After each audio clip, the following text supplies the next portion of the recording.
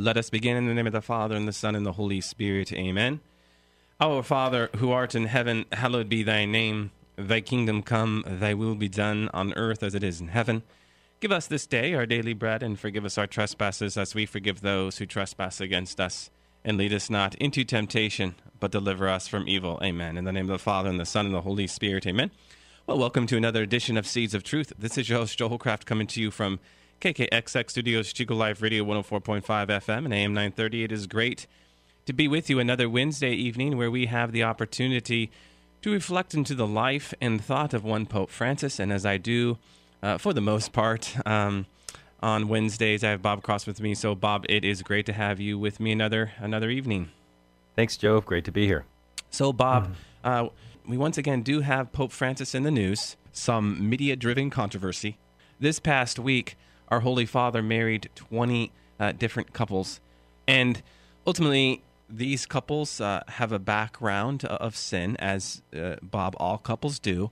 But in particular, there was some cohabitation and other things that were there, and so the media wanted to portray what Pope Francis was doing as a dissension from the traditional Catholic way of doing things. And so, what I want to do, as we do from time to time, Bob, is clarify what had actually happened and to reflect upon, once again, why the media is doing this. Isn't it interesting that, the progressives out there are always, and it seems like every week, it's rather than, we talk about a controversy associated with Pope Francis, but the progressives are always hoping that no matter what he does, even if it's at a mass, they have these 20 couples that actually are being married. They see it as an opportunity, the progressives, that is, in the media, as a way of looking to hopefully move their agenda, hoping that there's something there that'll allow them to be able to say, Pope Francis, he's a progressive. Mm-hmm. As opposed to looking at the facts for what they are. Exactly. Okay, and if you were to go to the secular media reports, there's a lot of confusion and a lot of bad reporting. Again, what did Pope Francis say as the great sin of journalism, the great sin of reporting, is not reporting the right information? Okay, and so there's a number of things here that I want to hit, and I'm going to be drawing from an article written by one Terry Mattingly that you can find on newadvent.org, and he's got a blog that's quite popular. Bob, when covering major events that are directly linked to the liturgical work and authority of the Pope, we should always be mindful to read up on the Catechism of the Catholic Church so as to first understand what is going on. And in this case, I think it would help if we looked at the material found in paragraph 2391. And so I've got that here, and I just want to read this. Okay, now this is within the context of couples who have been cohabitating and ultimately were married by Pope Francis. But what was going on? All right. Paragraph 2391 reads, "Some today claim a right to a trial marriage where there is an intention of getting married later. However firm the purpose of those who engage in premature sexual relations may be, the fact is that such liaisons can scarcely ensure mutual sincerity and fidelity in a relationship between a man and a woman, nor especially can they protect it from inconstancy of desires or whim. Carnal union is morally legitimate only when a definitive community of life between a man and a woman has been established. Human love does not tolerate trial marriages. It demands a total and definitive gift of persons to one another." Okay, what does the church say there? Ultimately, and this kind of goes back to subject matter I've talked about in other radio programs, that by cohabitating in the world, Bob, of, well, I want to make sure if this is the right person. In the end, the fact of the matter remains, we are never going to know our future spouse totally and entirely. There's always going to be a part of them we do not know, right? There's the story I share of the couple that was married for 75 years. And when asked, how did they do it? Their wonderful response of, we're still getting to know each other.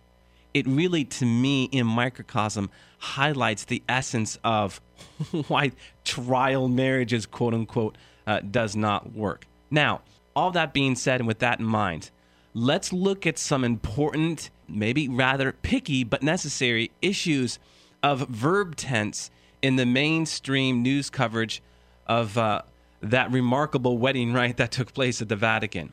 Why? Because how we talk about things, Bob, in the present tense, in the past tense, in the future tense, always determines so much. So while what we are talking about right now might seem picky, good reporting always puts things in the proper tense. This is why when we write English papers, we are always making sure that we're in the same tense, right?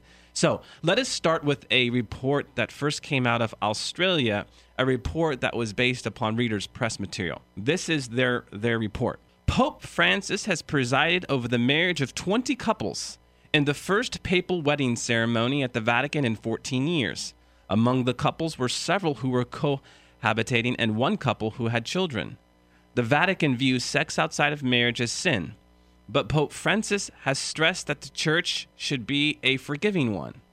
This story has it all in many ways. First of all, a kind of implicit slam of Pope Emeritus, Benedict XVI, right? And as well as out-of-context references to statements by Pope Francis, hinting, Bob, that he is leading attacks on Catholic moral theology.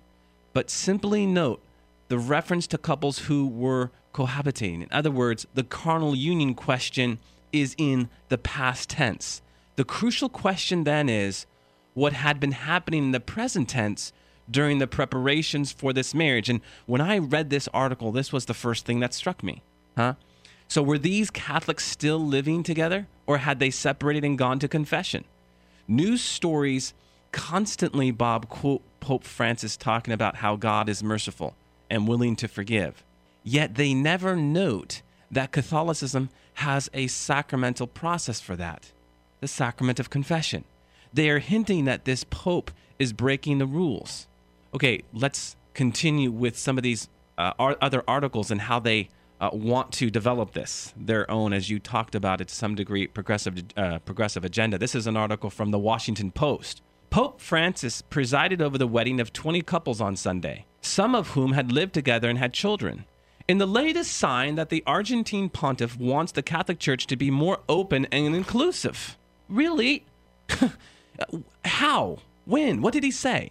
It goes on. In the first wedding ceremony of his 18-month-old papacy, Francis took each couple through their vows in turn, including Gabriella and Guido, who have children and thought such a marriage would be impossible, the official broadcasting service Vatican Radio said. Misinterpreting there. Misreporting. This time around, the tense is more precise, stating that these couples had lived together. That is not the same as we're living together. I want to go on. This comes from the Associated Press. 40 I do's, or C in Italian, were pronounced in St. Peter's Basilica Sunday as Pope Francis married 20 couples, with one bride already a mother. Francis in his homily likened families to the bricks that build society. Among the couples, all from the Rome area, is one in which the groom's first marriage was annulled by the church and the bride has a daughter from an early relationship. Some of the other couples already were living together. The Vatican views sex outside of marriage as sin, but Francis stresses the church should be a forgiving one. So in many ways here, we have come full circle, Bob. We are back to a vague past tense with the statements that some of the couples already were living together. But were they living together in the time leading up to the marriage rites? Did these couples separate for a time and cease sexual relations during preparations for marriage? The church can and should be forgiving, yes, but was there any repentance? Did the participants go to confession as part of the preparation for the sacrament of marriage? These are questions that need to be asked by the reporters. These are questions that need to be talked about in the writing. These are necessary questions of good journalism, Bob.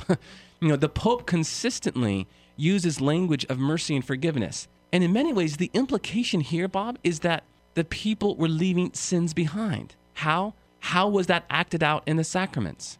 In other words, no matter what we think of the moral issues at stake in these stories, we have very imprecise reporting here. To me, this vague language seems very intentional. Journalists are supposed to ask questions and then report the facts. just not report what they think they know. That's bad, sloppy journalism. And what we have here is what we've had for the last year and a half when it comes to Pope Francis. This language, this very vague language, Bob, where the church is being presented as something that it's not. And I say that because Pope Francis, again, is a son of the church. He isn't doing or saying anything that is against the teachings of the Catholic Church. What's wrong here is journalism. You're right. And I think the sloppiness of the journalism of which you refer is a sloppiness born out of the fact that they don't really want to do any homework because they want to just settle on this viewpoint that the church is very, very rigid with its rules as it relates to marriage, couples, and premarital sex. They don't want to acknowledge that there may be processes or there may be ways that the church helps people to heal if and when they've had issues with marriage or had cohabitated and the like.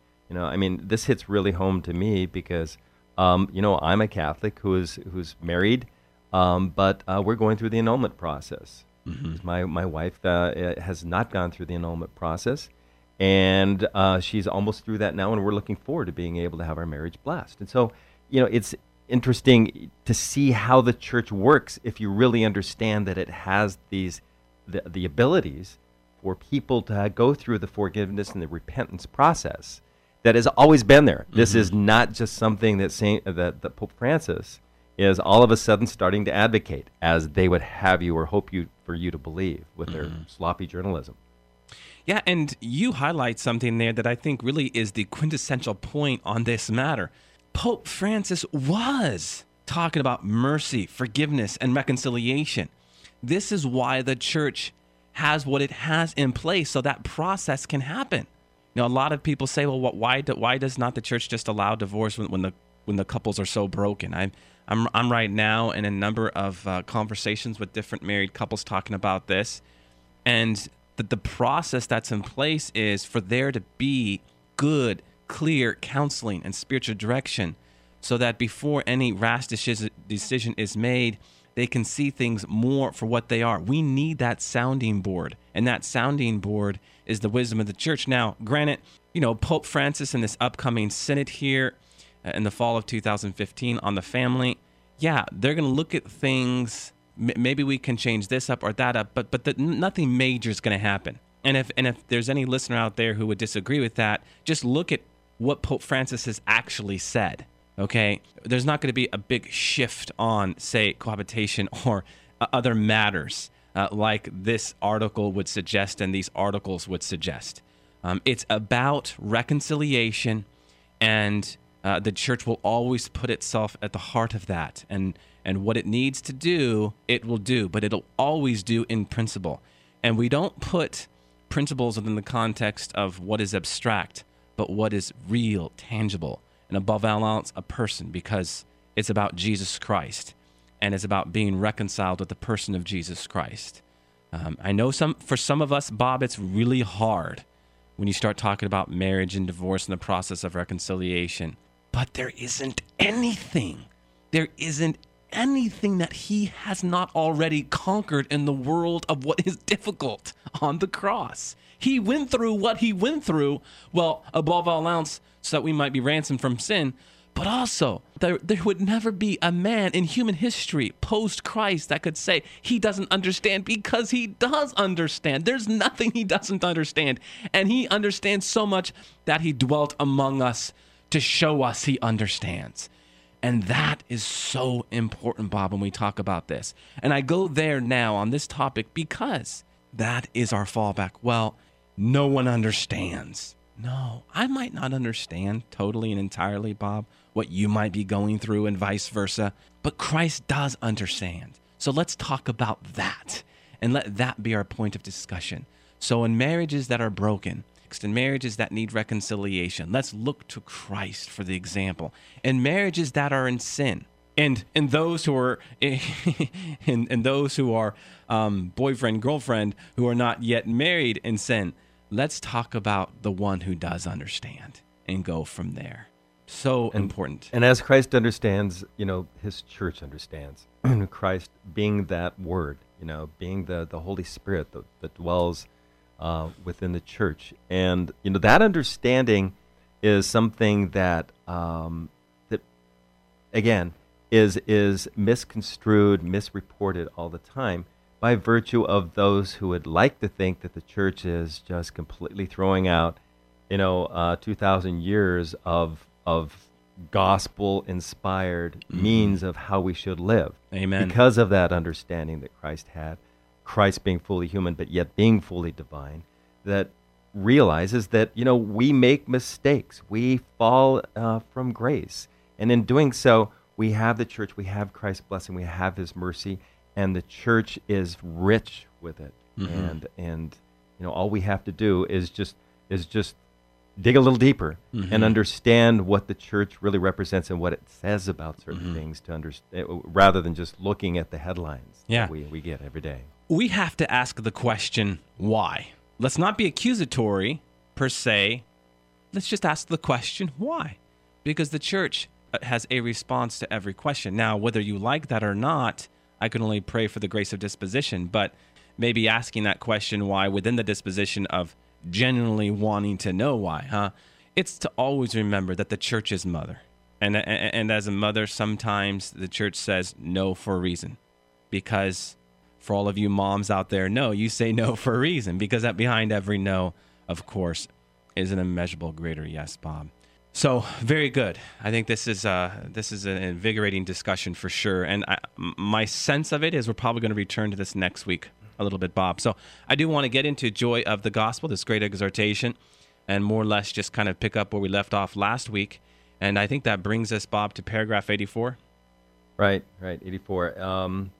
And the title of this section is called No to a Sterile Pessimism, chapter 84 of the Joy of the Gospel.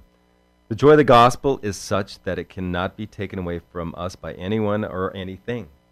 And it's interesting, if you want to pause there, Bob, because just in that opening sentence here, we have for a third time the phrase, the joy of the gospel being used. Now, remember, this is the title of the exhortation itself.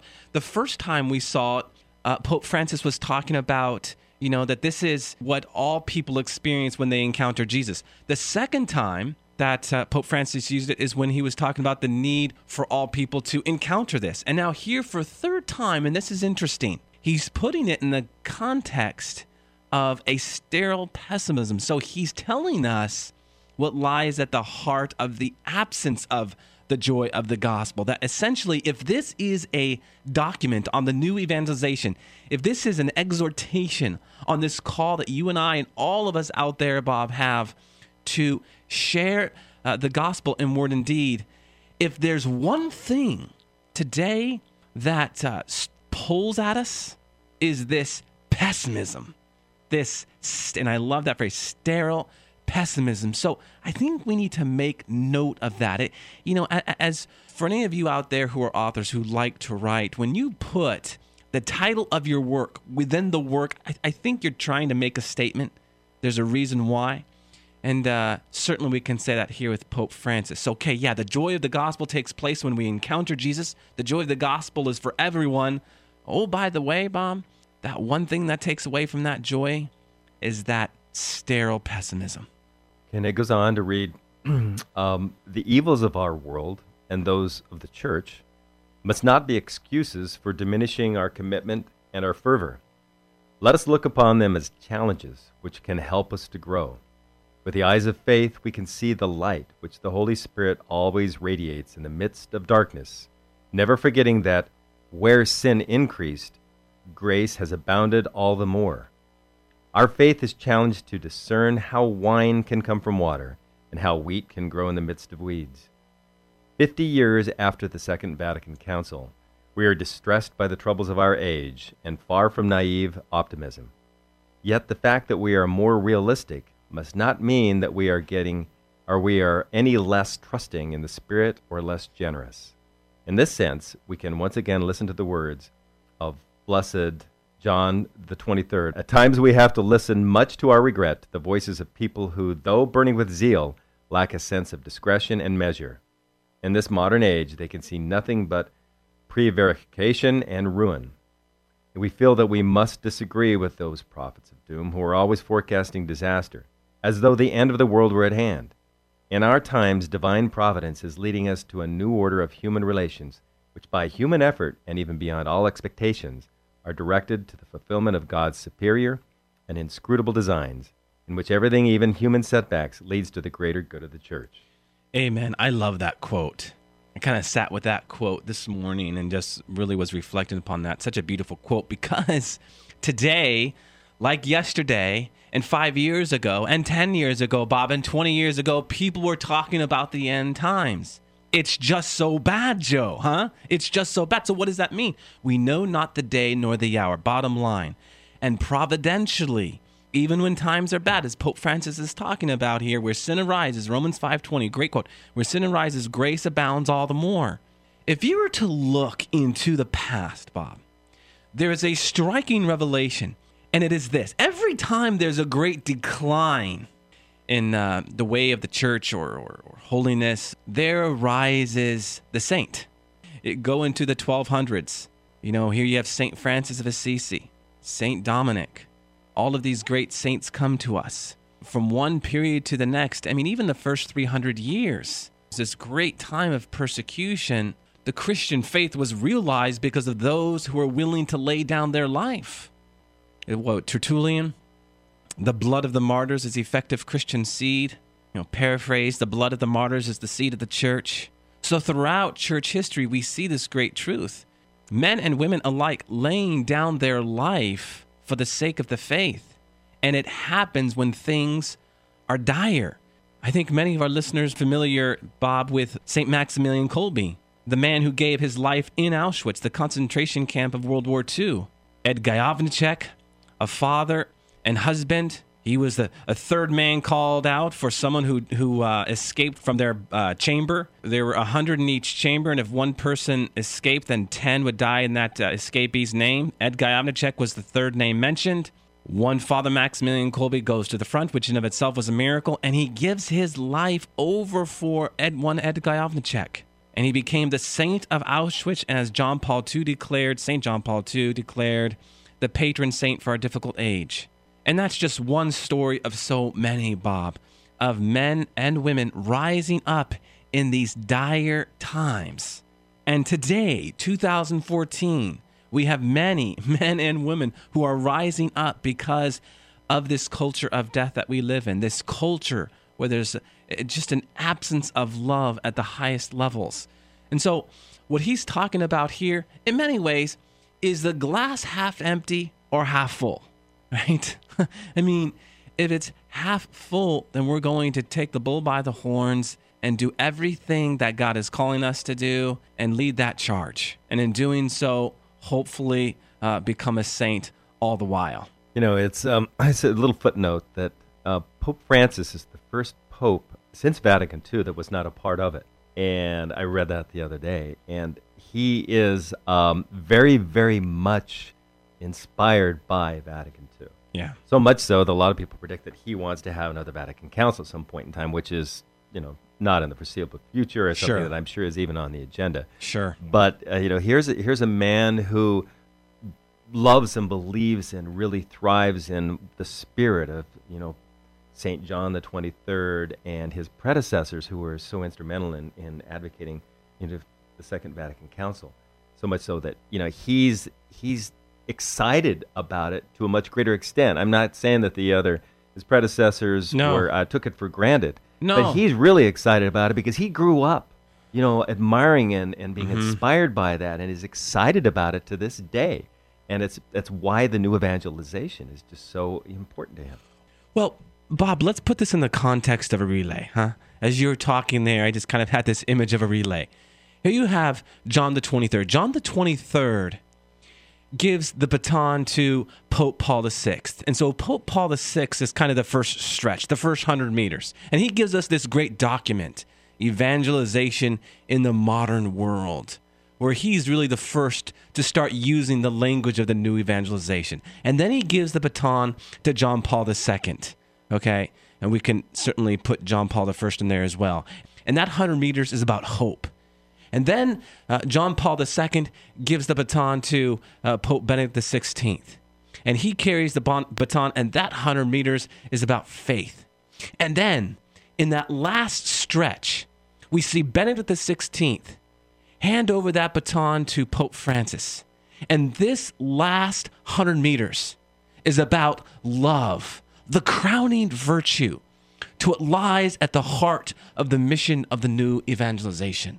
So in light of this call to love, Pope Francis says, stop being sourpusses. He uses that word in paragraph 85. Stop being sourpusses. Stop being so sterile. You've been entrusted with a vocation. You've been entrusted with a mission. Don't let the world sap you from your joy and fervor. Understand that tomorrow is not going to be the end. No, it's going to be a beginning. The beginning of you saying yes to doing what God wants you to do and ultimately be an agent for the new evangelization. Paragraph 86, Bob says, everywhere we go, and I'm paraphrasing now, nations, cities, neighborhoods, it seems like there's a desert, an absence of what is life-giving. Draw from the source of the cross. Draw from the source of the cross and become that well. Become that source of strength for your brother and sister in Christ. Do not let the weight of the world get you down. Are we putting our hope in some political structure? Are we putting our hope in some political pundit? Are we putting our hope in a president? Are we putting our hope in things that we cannot control? Put your hope in Jesus Christ. He'll show you and give you all of your heart's desires, and the rest will take care of itself. There's another great line that he has in paragraph 85. He says, nobody can go off to battle unless he's fully convinced of victory beforehand. If we start without confidence, we have already lost half the battle and we can bury our own talents. So, if we have this sterile pessimism, how can we go out and actually represent, the light, the truth, the love that we have in our Lord and Savior Jesus? Amen, Bob. Let's close with that quote. That was a great quote. Let's close with that quote. In the name of the Father, and the Son, and the Holy Spirit. Amen. All glory be to the Father, and to the Son, and to the Holy Spirit, as it was in the beginning, is now, and ever shall be, world without end. Amen, and God bless you.